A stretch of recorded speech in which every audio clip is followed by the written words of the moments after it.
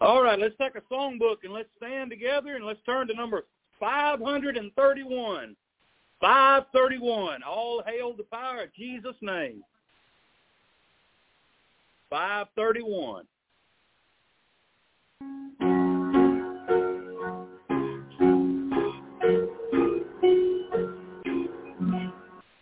All hail the power of Jesus' name. Let angels prostrate fall. Bring forth and crown him Lord of all. Bring forth the royal diadem and crown him Lord of all. Ye chosen seed of Israel's race, ye ransomed from the fall.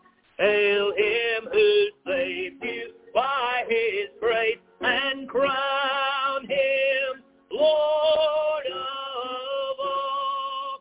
Hail him who saved you by his grace and crown him Lord of all. Let every kindred, every tribe on this terrestrial ball to him all majesty ascribe and crown him Lord of all. To him all majesty ascribe and crown him Lord of all. Oh, that with yonder sacred throne we at his feet may fall, will join the everlasting song and crown him Lord of all. We'll join the everlasting song and crown him Lord of all. All right, let's turn around and shake somebody's hand this morning and tell them you're glad they're here.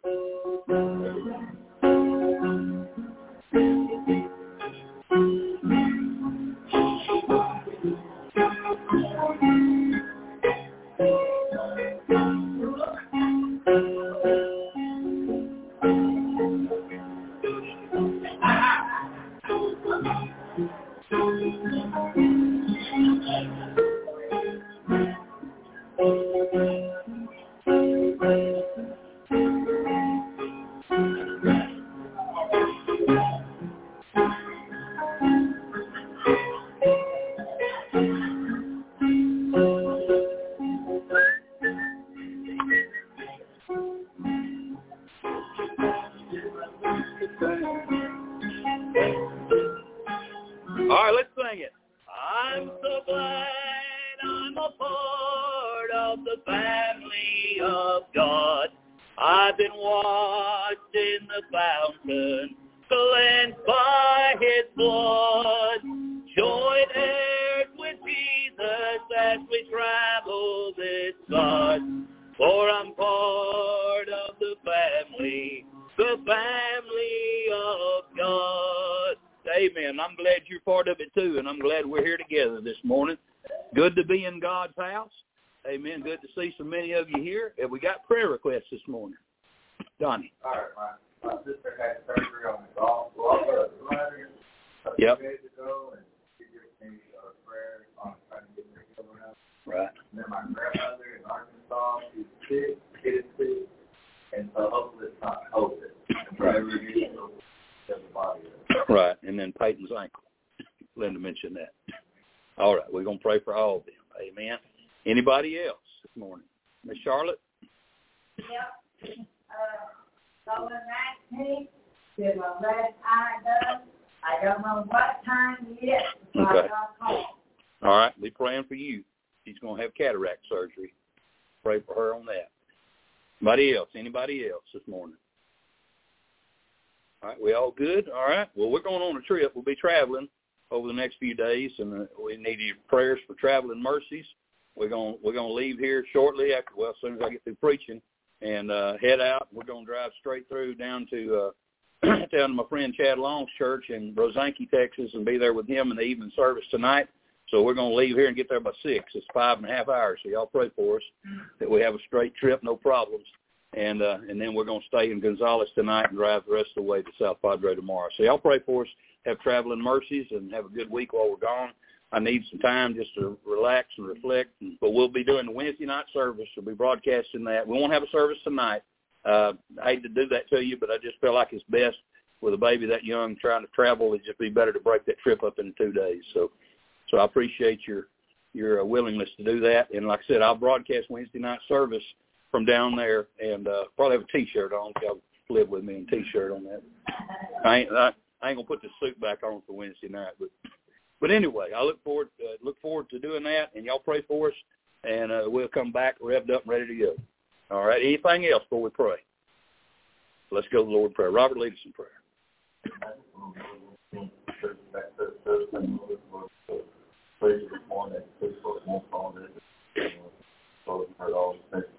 Yes. Amen. You can be seated.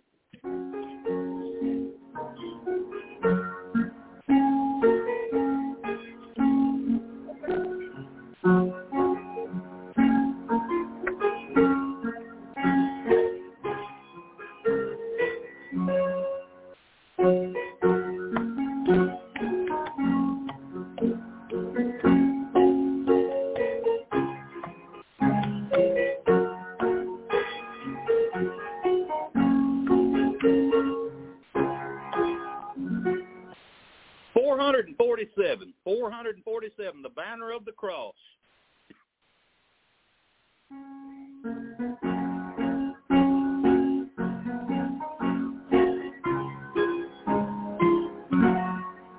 There's a royal banner given for display to the soldiers of the King.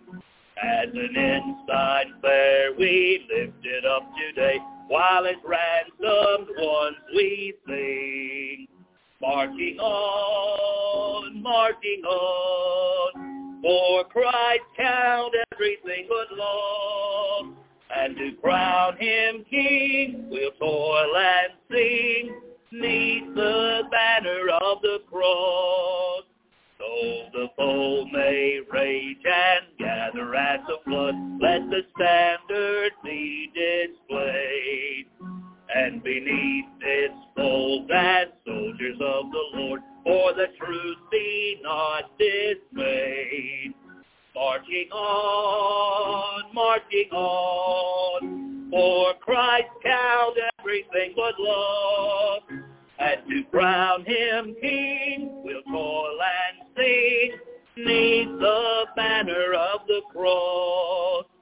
Over land and sea, wherever man may dwell, make the glorious tidings known. Of the crimson banner now the story tell, while the Lord shall claim his own. Marching on, for Christ count everything but loss, and to crown him King we'll toil and sing, 'neath the banner of the cross.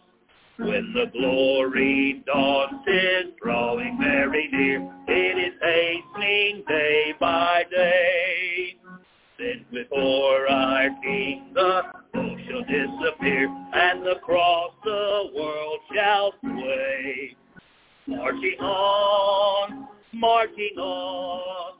for Christ count everything but loss, and to crown him King we'll toil and sing, neath the banner of the cross.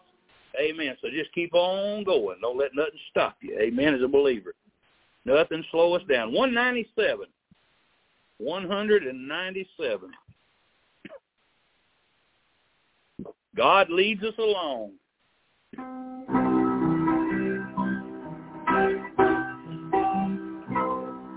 In shady green pastures, so rich and so sweet, God leads his dear children along.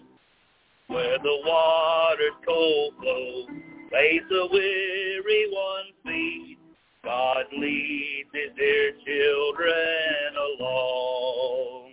Some through the water, some through the flood, some through the fire, but all through the blood. Some through great sorrow, but God gives a song in the night season and all the day long. Sometimes on the mount where the sun shines so bright, God leads his dear children along. Sometimes in the valley, in darkest of night, God leads his dear children along. Some through the water, some through the flood, some through the fire, but all through the blood.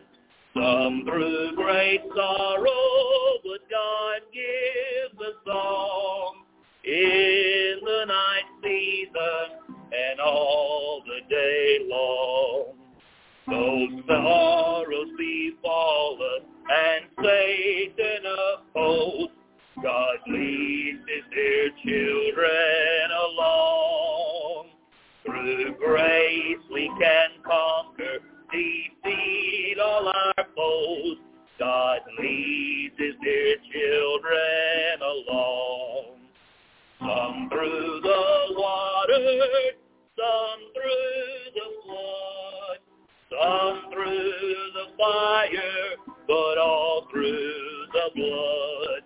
Some through great sorrow, but God gives a song in the night season and all the day long. Away from the mire and away from the clay, God leads his dear children along. Away up in glory, eternity's day, God leads his dear children along. Some through the water, some through the flood, some through the fire, but all through the blood. Some through great sorrow, but God gives a song in the night season and all the day long. Praise God. 228. 228. He hideth my soul in the cleft of the rock, covers me there with his hand.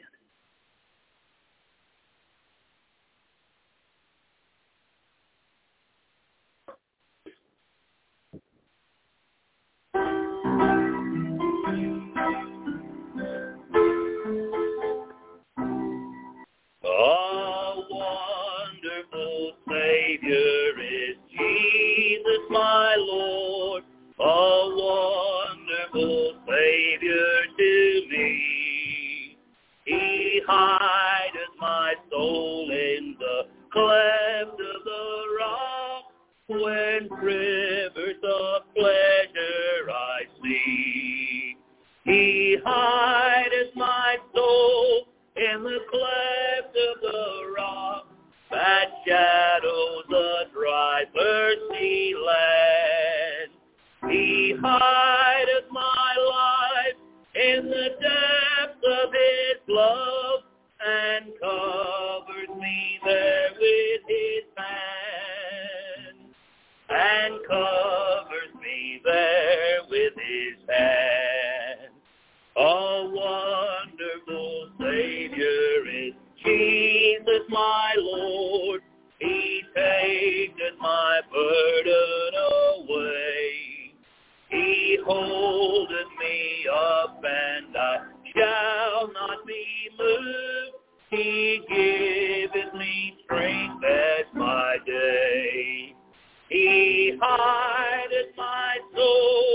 in the cleft of the rock that shadows a dry, thirsty land.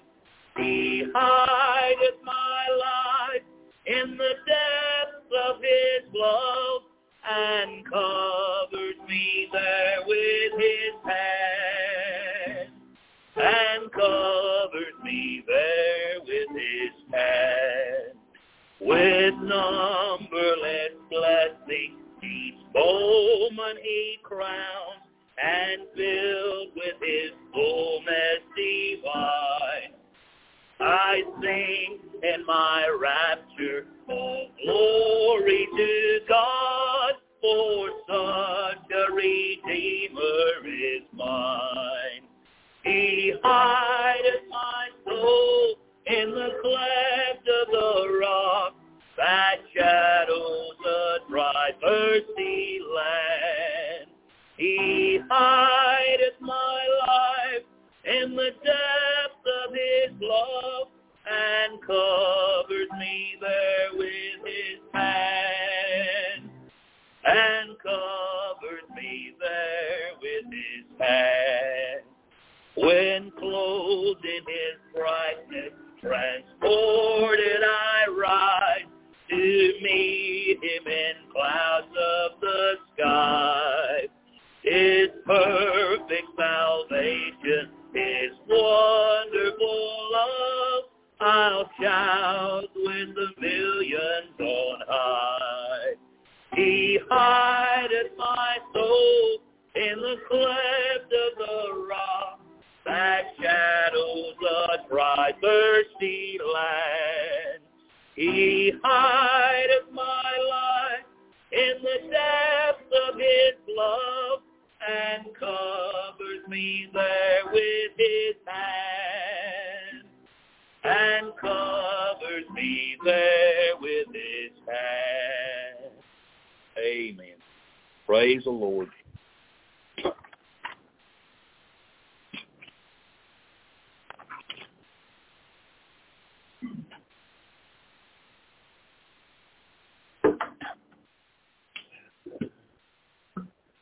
I've never played this song before in my life, but I ought to know it very well. My mama used to sing it to me every night before she put me to sleep. I say every night. I'm sure she chose other songs from time to time. But I remember this one specifically above all else because it used to scare me. Before I got saved, it scared me. And the reason it scared me is because it talks about kings and kingdoms passing away. And when I thought about that, it scared me. I thought, well, if all that passes away, where will I be? And but anyway, it's just a song that glorifies Jesus that I hadn't sang or heard in a long time, and I thought about it last night.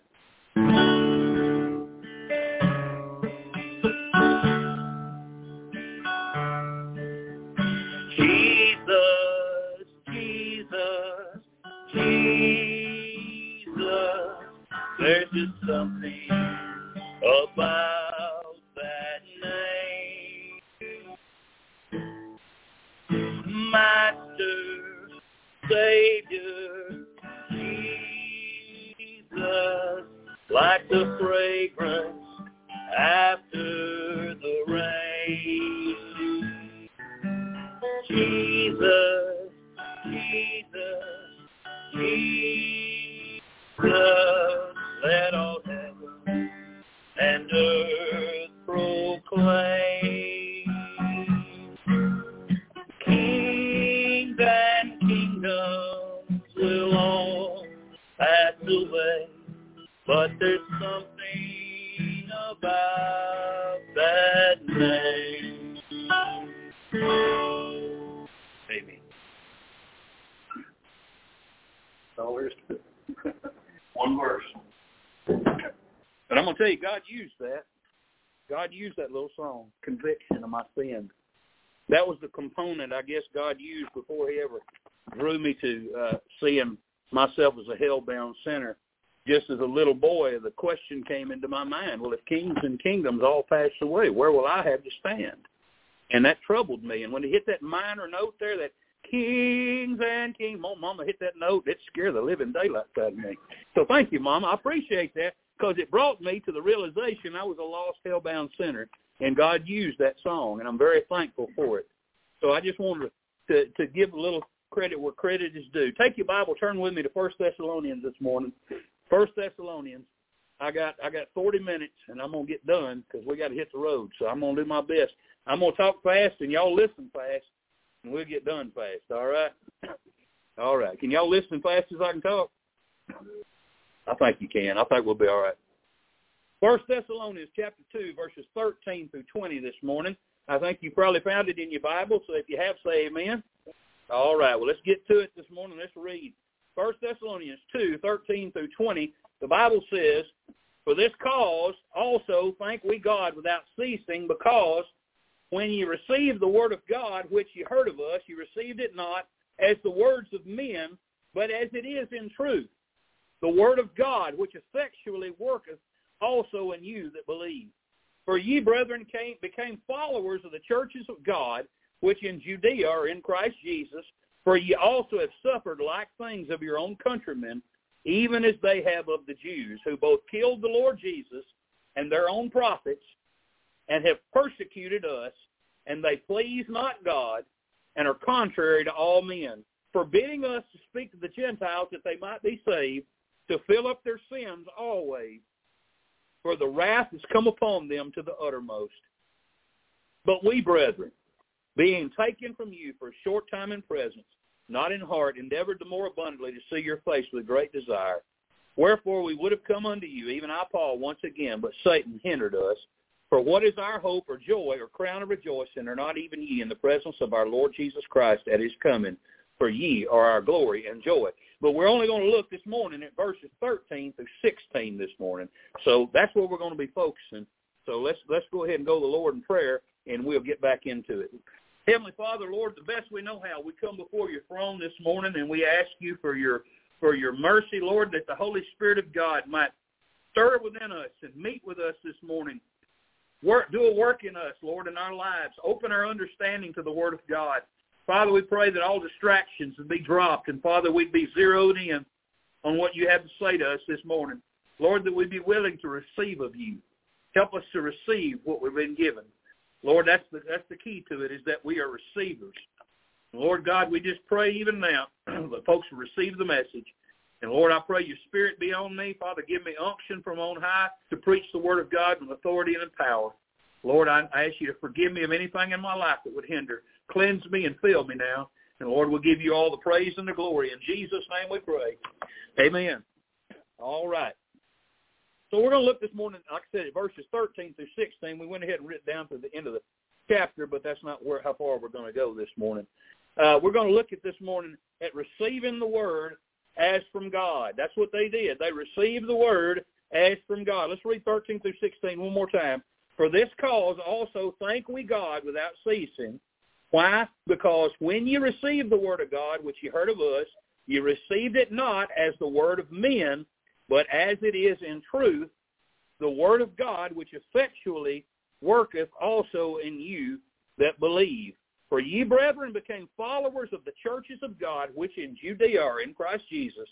For ye also have suffered like things of your own countrymen, even as they have of the Jews, who both killed the Lord Jesus and their own prophets, and have persecuted us, for they please not God, and are contrary to all men, forbidding us to speak to the Gentiles, that they might be saved, to fill up their sins always, for the wrath of God has come upon them to the uttermost."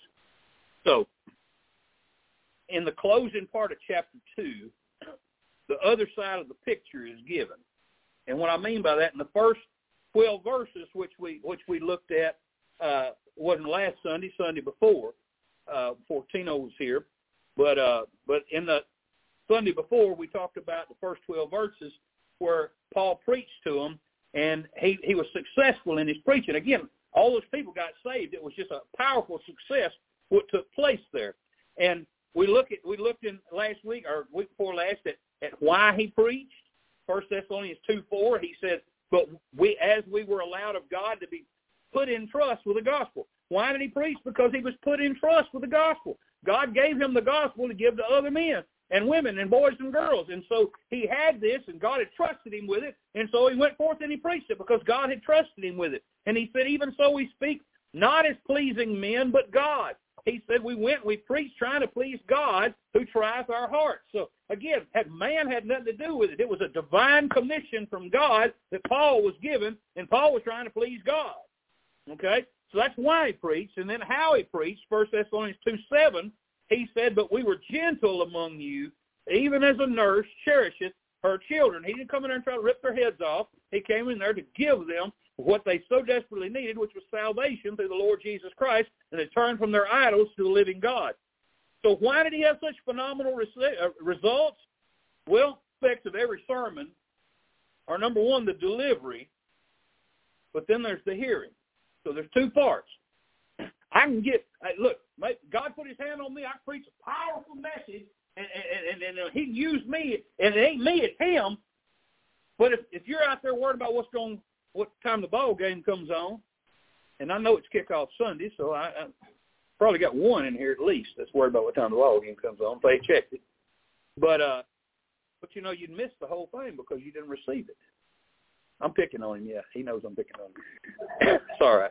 It's at 7:30. You ain't got to worry about it. You'll make it fine.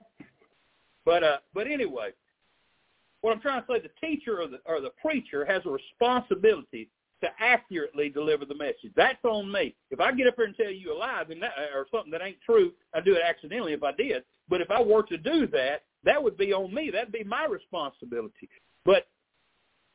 I have a responsibility to deliver it accurately. I have a responsibility to try to make it relevant and interesting to you.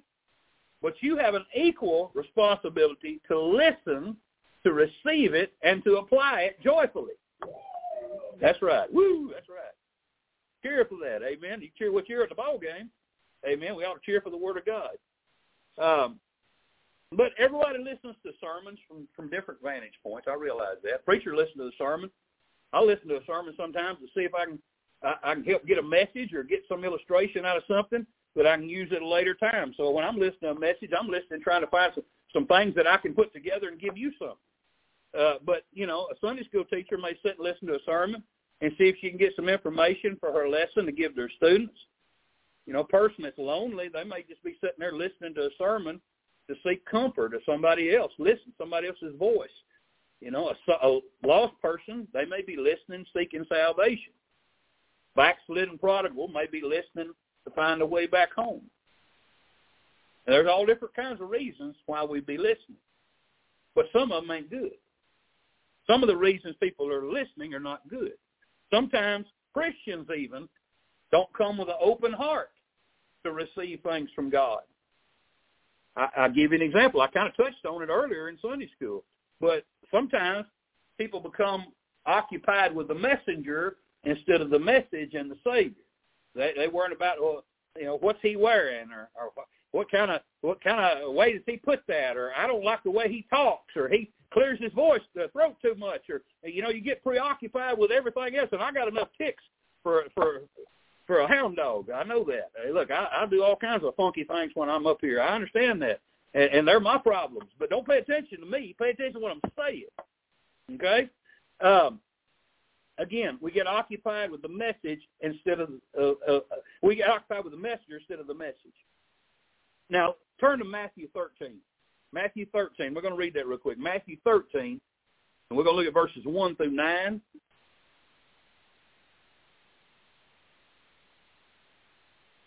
Matthew 13, 1 through 9. Bible says there in Matthew chapter 13, verses 1 through 9, the same day went Jesus out of the house and sat by the seaside.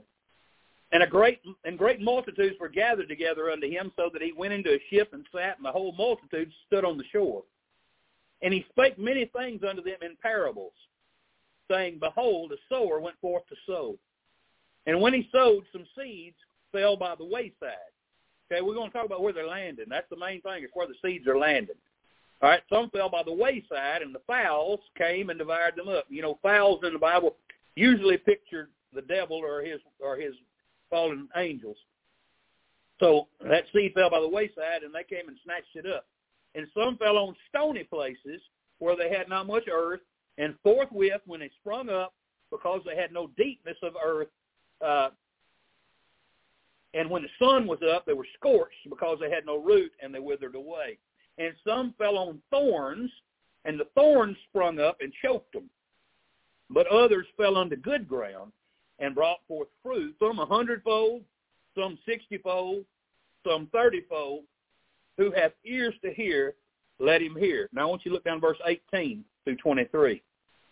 He finishes up this parable by saying this. Hear ye therefore the parable of the sower. He said, when one heareth the word of the kingdom, and understandeth it not, then cometh the wicked one, and catcheth away that which was sown in his heart. This is he which received seed by the wayside.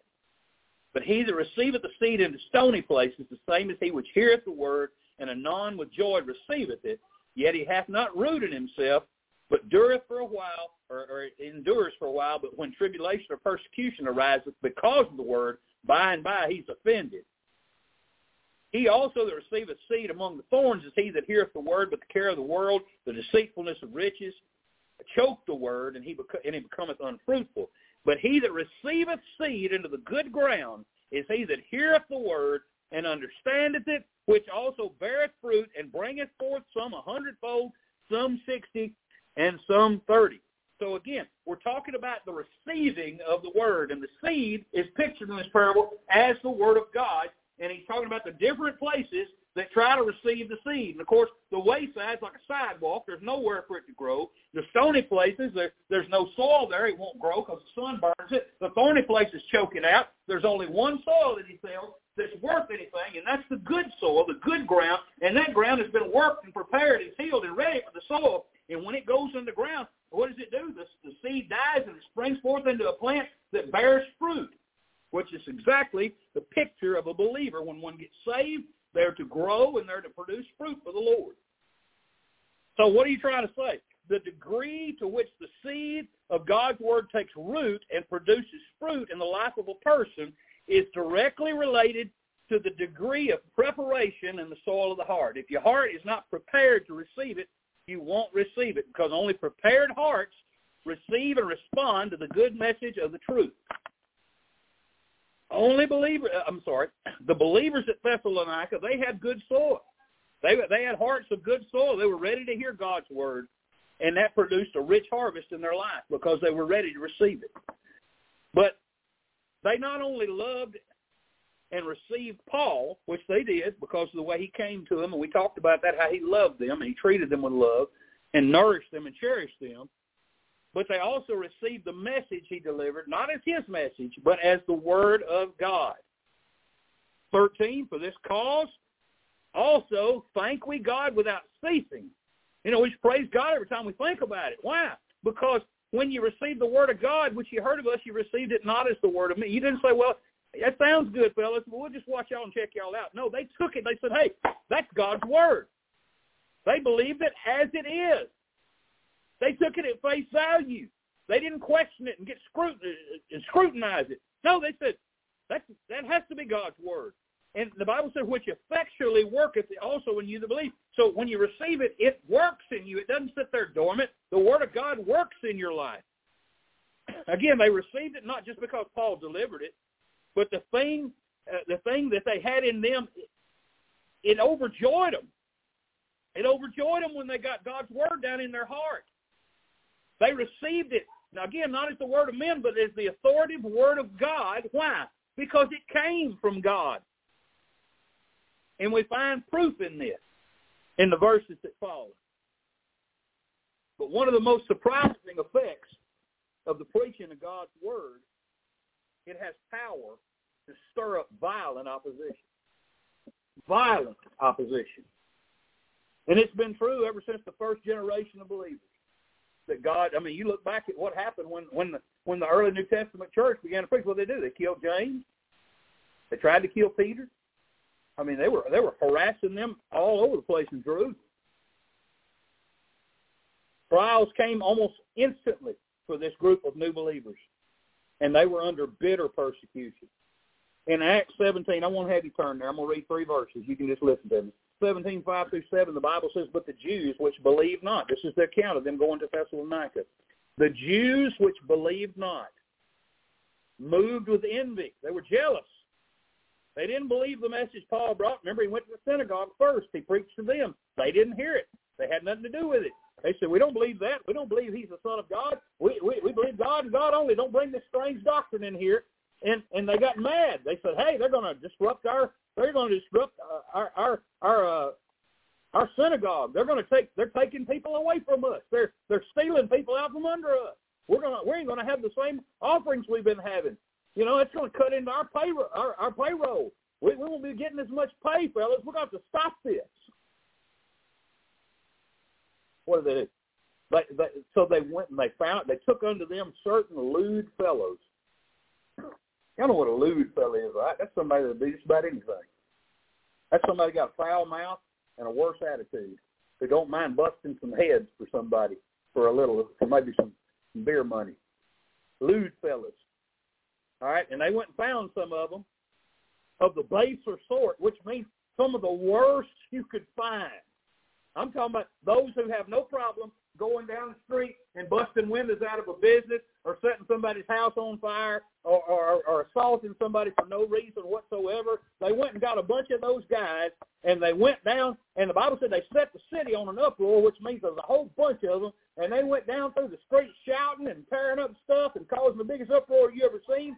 And they went down to where the church had been meeting in the house of Jason. And the Bible said, and they assaulted the house of Jason, which means the whole crowd come running in there, and they started whooping Jason and his wife and his kids and beating them and probably dragging them out of their house, kicking and screaming and everything else.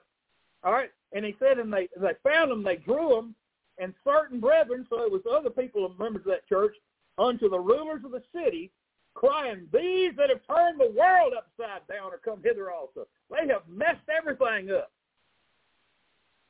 Whom Jason hath received. He brought them in here.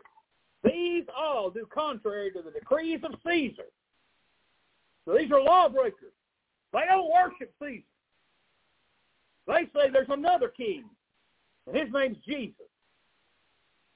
So it was not pretty for these believers. As soon as they got saved, they hadn't been saved, but it only been 3 weeks Paul had been there.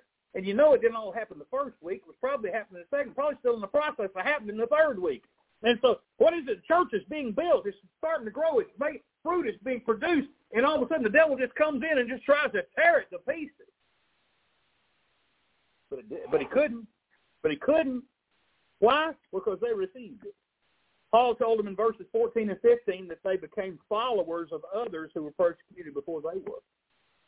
Again, verse 14 and 15, he said, for ye, brethren, became followers of the churches of God, which in Judea are in Christ Jesus. He said, see, y'all are just like them down there in Jerusalem. He said, for ye also have suffered like things of your own countrymen. Well, the Jews did. People turned on them. They were ready to run them out and have them all killed, arrested, whatever. They hated the fact that they were preaching the name of the Lord Jesus. Those Jews there in Jerusalem, they hated it. And they wanted Paul dead. And they wanted the leaders of the church dead, so they thought they could get rid of them. He said, y'all have suffered like things of your own countrymen. These are not Jews. Some of them are Jews, but they're suffering at the hands of the Gentiles as well. He said, even as they have of the Jews, who both killed the Lord Jesus and their own prophets and have persecuted us. And they please not God and are contrary to all men. One of the most difficult experiences a Christian can have in their life is when you take a stand for Christ and your own loved ones turn on you. And that can happen. It certainly happened back then. And it happens if a Jew gets saved today, it'll happen to them. An Orthodox Jew, if they trust Christ as their Savior, their family will disown them and treat them as if they are dead. They want nothing more to do with it. And you take somebody, I saw this happen a lot, especially when I was in Bible college and we were reaching into very poor neighborhoods in big cities, and you take somebody who's living in a home. I remember one in particular. We rode the bus and picked them up. It was Ricky and Kiki and Bree Bree. That was their name. 3 little black children from Shreveport. They lived with their grandmother, who was a prostitute and a bootlegger. And when we picked them up for church, Grandmother would be so happy. She had a whole half a day where she didn't have to deal with kids and she could do whatever she wanted to do. I tell you, but those kids get saved and they go back into that environment. And they're little kids in a world of wickedness. And I always thought to myself, I'm thankful they're saved. I'm so thankful that they know Christ is their Savior. But what a life they got to live. What a life they got to endure. What a struggle it's going to be for them trying to live in this environment, in this world. But and as tough as that is, I can't imagine what it was like for these Thessalonican believers living in a pagan world. They're the only church in that whole region. I mean, the only one that's literally thriving for the Lord. I know there's one down in Philippi. It's a small work, but they're a good distance from Philippi, and they're the only group of Christians there are right there. So,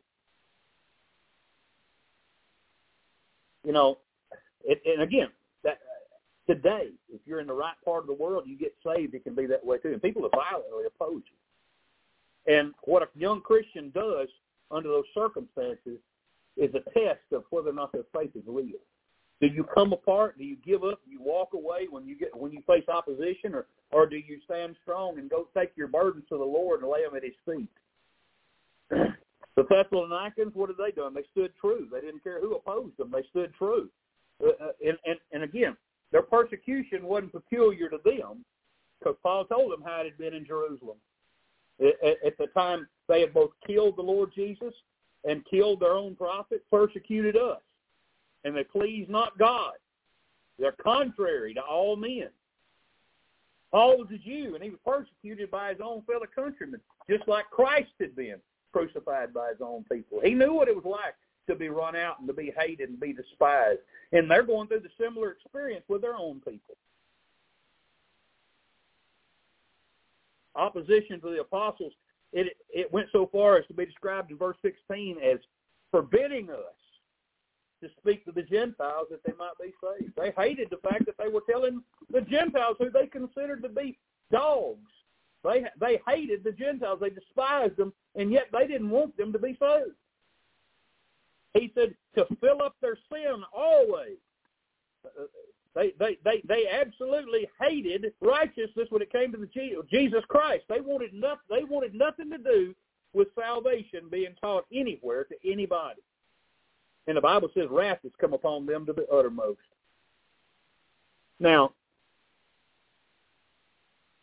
some people down through the years have accused Apostle Paul of being anti-Semitic, hating the Jews.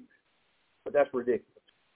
But Paul knew better than anybody the bitter hatred that the Jews had for the Christians. Because he'd been on both sides of the issue. He'd been the hunter and the hunted. And what he said here about the Jewish people in his day, he was just simply stating the facts is what it was. Jesus also pronounced judgment on the Jews for their unbelief. And I know Jesus wasn't anti-Semitic. He wasn't anti-Jew. Matthew 23:35, he said that Jesus said this, that upon you may come all the righteous blood shed upon the earth, from the blood of the righteous Abel unto the blood of Zacharias, son of Barachias, whom he slew between the temple and the altar. Again, the persecution that Paul had been facing in Thessalonica was instigated, again, by the unbelieving Jews. Verse 5 of Acts 17, but the Jews which believed not, moved with envy, took upon them certain lewd fellows. I read that to you. So again, all this happened because of the Jews, but we need to not forget that Paul had a deep love for them. He loved them with all his heart, and he wanted them to be saved. Romans 9:1-5, he said, that's not the truth. I say the truth in Christ, I lie not. My conscience also bearing me witness in the Holy Ghost, that I have great heaviness and continual sorrow in my heart. For I could wish that myself were I could wish that myself were accursed from Christ for my brethren, my kinsmen, according to the flesh, who are Israelites, to whom pertaineth the adoption and the glory of the covenants, the giving of the law, the service of God, and the promises, whose are the fathers, and whom, as concerning the flesh, Christ came, who is over all, God blessed forever. Amen. He said, I wish, I have continual sorrow in my heart, heaviness in my heart, because they're lost, and they're on their way to hell. And he said, if I could, I'd say, God, send me to hell and let them all go to heaven. That's what he's literally saying. That's tough right there. That's love. There ain't a bit of hatred in Paul. Can you imagine him going and carrying that love for the Jews and them just hating him constantly and trying to destroy him, trying to stop him at every turn, and yet he loved them so much he would have died and went to hell in their place? That's love. That's what God's salvation will do in the life of somebody that'll let it bloom and grow. You can look at somebody you hate and say, I love you anyway. And you say hate. I don't mean hate like you hate them. Somebody that hates you, rather. Somebody that despises and wants to destroy you. You can look at them and say, I love you because I want you to be saved. I wondered this morning, do you pray for your enemies? Do you pray for your enemies? Because if you don't pray for your enemies, you should. The Bible tells us to pray for those that despitefully use us and persecute us. We're to lift them up in prayer. Here's how you pray. You say, God, please save my enemies. Draw them to yourself that we be enemies no more. Because once they get right with God, they won't be an enemy of yours. They'll love the same God you love. Again, Paul said in Romans 10:1, Brethren, my heart's desire and prayer to God for Israel is that they might be saved. In chapter 11, verse 1, he continues. He said, I say then, hath God cast away his people? God forbid, for I'm also an Israel out of the seed of Abraham and of the tribe of Benjamin. He didn't hate them. He wanted them to be saved. And then there's that last statement there. For the wrath has come upon them to the uttermost. And there's several views on that statement that was made. Some take it to refer to the destruction of the temple in Jerusalem in AD 70, which was about to take place in just a few years. But that wouldn't directly affect the Jews in Thessalonica, so I mean, it really doesn't make any sense that he would have been talking about that because, again, they're in Thessalonica. They're way over here, and Jerusalem's way over here. So they're not going to be affected by that.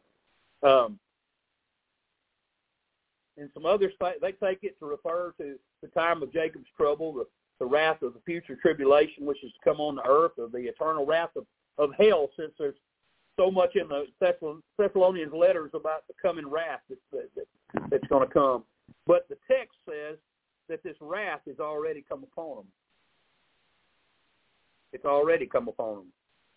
In the Greek, the verb phano, P-H-T-A-N-O, means it's come upon. It's in the aorist past tense. It means it's already happened. So we can't really shoehorn this statement into a particular view. We just need to let the Bible speak. And the best view of this statement refers that God's wrath has come upon them in the form of spiritual blindness and the hardness of their hearts. It came upon the majority of the Jews because of their unbelief. Let me read that to you. Romans 11, 7 through 10. What then? Israel hath not obtained that which he seeketh for, but the election hath obtained it. The rest were blinded. According as it is written, God hath given them the spirit of slumber, eyes that they should not see, and ears that they should not hear unto this day. And David saith, let their table be made a snare and a trap and a stumbling block and a recompense unto them. Let their eyes be darkened that they may not see and bow down their back always. Now, why would that happen? It would be because they rejected the Messiah. And God took his hand off of Israel. And during this time of darkness, God has not had his hand back on Israel. And he will not until the time of tribulation comes, and that's when all the focus will be turned back on to Israel, and she'll go through that tribulation period. And then during that period is when she'll come back to Christ.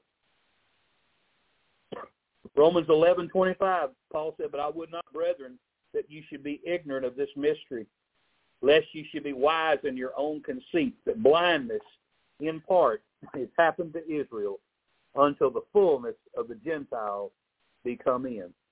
Again, that's the end of this period of grace. And you and I sit on the threshold of it right now. We're sitting at the end of this age of grace. Christ is soon to come. The key point here, though, is that the opposition of the world and the unbelieving heart is brought out when a person faithfully preaches Christ. The world hates it. They don't want to hear that Jesus is the only way. They feel like Hey, I'm a good enough person. I can work my way there. It does. As long as God knows my heart that I'm a good person, He'll see that and let me into heaven. That don't work though.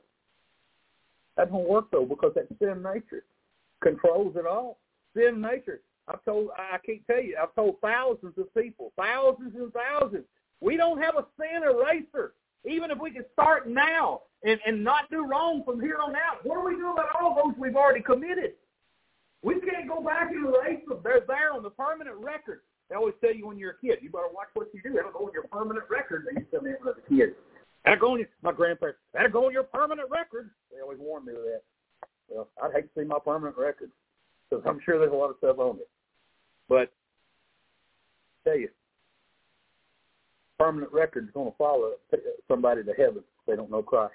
But when somebody believes on Christ, hallelujah, that blood just washes that permanent record completely clean. And there ain't nothing on it, not a spot nor stain nor a mark, hallelujah. The world, the Jew, and the Gentile, they don't really oppose morality. They're okay with you being a moral person. This world doesn't mind you being a good person. They don't really even oppose religion, to be honest with you. But what they do oppose is bona fide, blood-washed, life-changing, transforming Christianity. That's what this world hates. This world does not want Christ and Him crucified. It doesn't want a gospel that ignores human merit, what we can do, that exposes human pride, that calls sinners to trust in Christ, in Him alone for salvation and forgiveness. The world don't want that. Oh, no. When we take our stand for Christ and His Word, we can expect some opposition from this world. This world don't like it. This world wants to plug its ears and say, no, I don't want to hear that. Shut up. Leave me alone. Get out of my face. Get off my doorstep. Get out of my street. Get off my sidewalk. Go back to your four walls of church and you keep that stuff there, buddy. That's what the world says. But that ain't. The world is my pulpit, not just inside here. The world is yours too. So I'm not a preacher. You don't have to be a pastor to preach the gospel. The gospel's simple. You're a sinner. Jesus died for you. His death, burial, and resurrection is all for your sins. Paid the price. He came up out of the grave. If you'll believe and trust Him for the payment of your sins, you'll be born again, saved forevermore. It's that simple. You can tell somebody that. You know how to tell somebody that. And when you tell people out there, people start looking at you sideways. There's something wrong with you. Why ain't you trying to stir up trouble? Why ain't you trying to cause a problem? Why ain't you disturbing the peace? They don't like it. You know what? God commanded me to do it whether they like it or not. And God commanded you to do it whether they like it or not. The world don't want a gospel. The world does not want it. We're going to face opposition. And I close with this thought. John 15:20-21. Jesus said, remember the word that I said unto you. The servant is not greater than his Lord. If they have persecuted me, they will also persecute you. If they have kept my sayings, they will also keep yours. But all these things will they do unto you for my name's sake, because they know not Him that sent me. So I got to go through some troubles, probably. I don't know too many Christians that don't have trouble. But, you know, here's the great thing about it. Somebody might say, oh, boy, now I got to deal with all this. I got to deal with all these extra troubles. You're going to face troubles in life regardless. But now with Christ, with the Holy Spirit of God living in you, you got a set of Holy Ghost shock absorbers for every bump you're going to get in life. Amen? And that Holy Ghost shock absorber that you got in your life that gives you comfort and peace sure is good over them bumps of life. It sure is good in the midst of them storms. Amen? And the Lord tells us in James 1, verse 2, my brethren, count it all joy when you fall into diverse temptations. When the troubles come to you, when the opposition comes, count it joy. I'm going to tell you why, and I'm closing. You set out to serve the Lord. You set out to try to witness and share Jesus with somebody, and the devil shows up to oppose you. Let me tell you something. There's a Holy Ghost power that come over you in that moment. There is an assurance like nobody's business. It comes over you, And you'll find that you speak to the Lord like you never knew you could speak to the Lord. Because it's not you. It's God working in you. Amen? It's in those moments when your faith is tried that it really proves itself to be real. When a faith that isn't tried ain't going to testify much. But one that is tried and is proven, man, there's something there. There's some power there. So don't run from your faith being tested. Don't run from opposition. Embrace it and give it to God. And God will take you through it. He took them folks through it. He took Paul through it. And he'll take you through it. Amen? Let's stand together.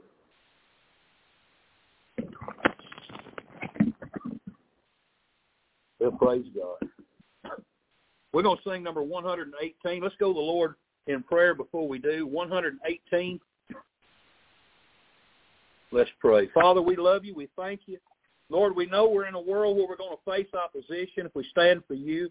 Lord, and we know that the opposition will only get stronger as this world inches closer to your coming. And Father, we just pray. We pray now that you strengthen us. And Lord, you give us grace equal to our tasks.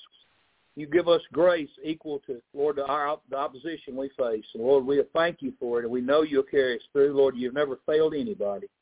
Bless the invitation. I pray, Father, for the invitation, Lord, that we'd make a decision to have a resolve in us to never give up, never bend, never quit, just because times get tough, that we'll continue to stand for you and proclaim you, even in the face of opposition. Father, I thank you for these folks. Bless them and help them. In Jesus' name we pray. Amen. We're going to sing 118. I need thee every hour. If God's moved on you, come to the altar. I need thee every hour. Oh, gracious,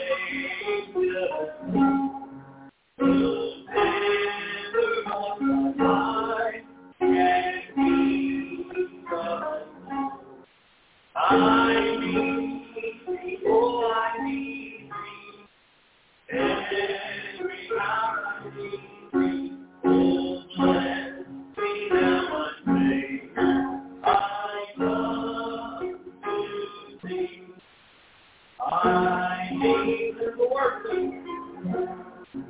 save my fear, God, if faith is pushing down, I need thee, oh, I need thee, every hour I need thee, oh, bless me now, my Savior, I come to thee. Temptations lose their power when thou art nigh.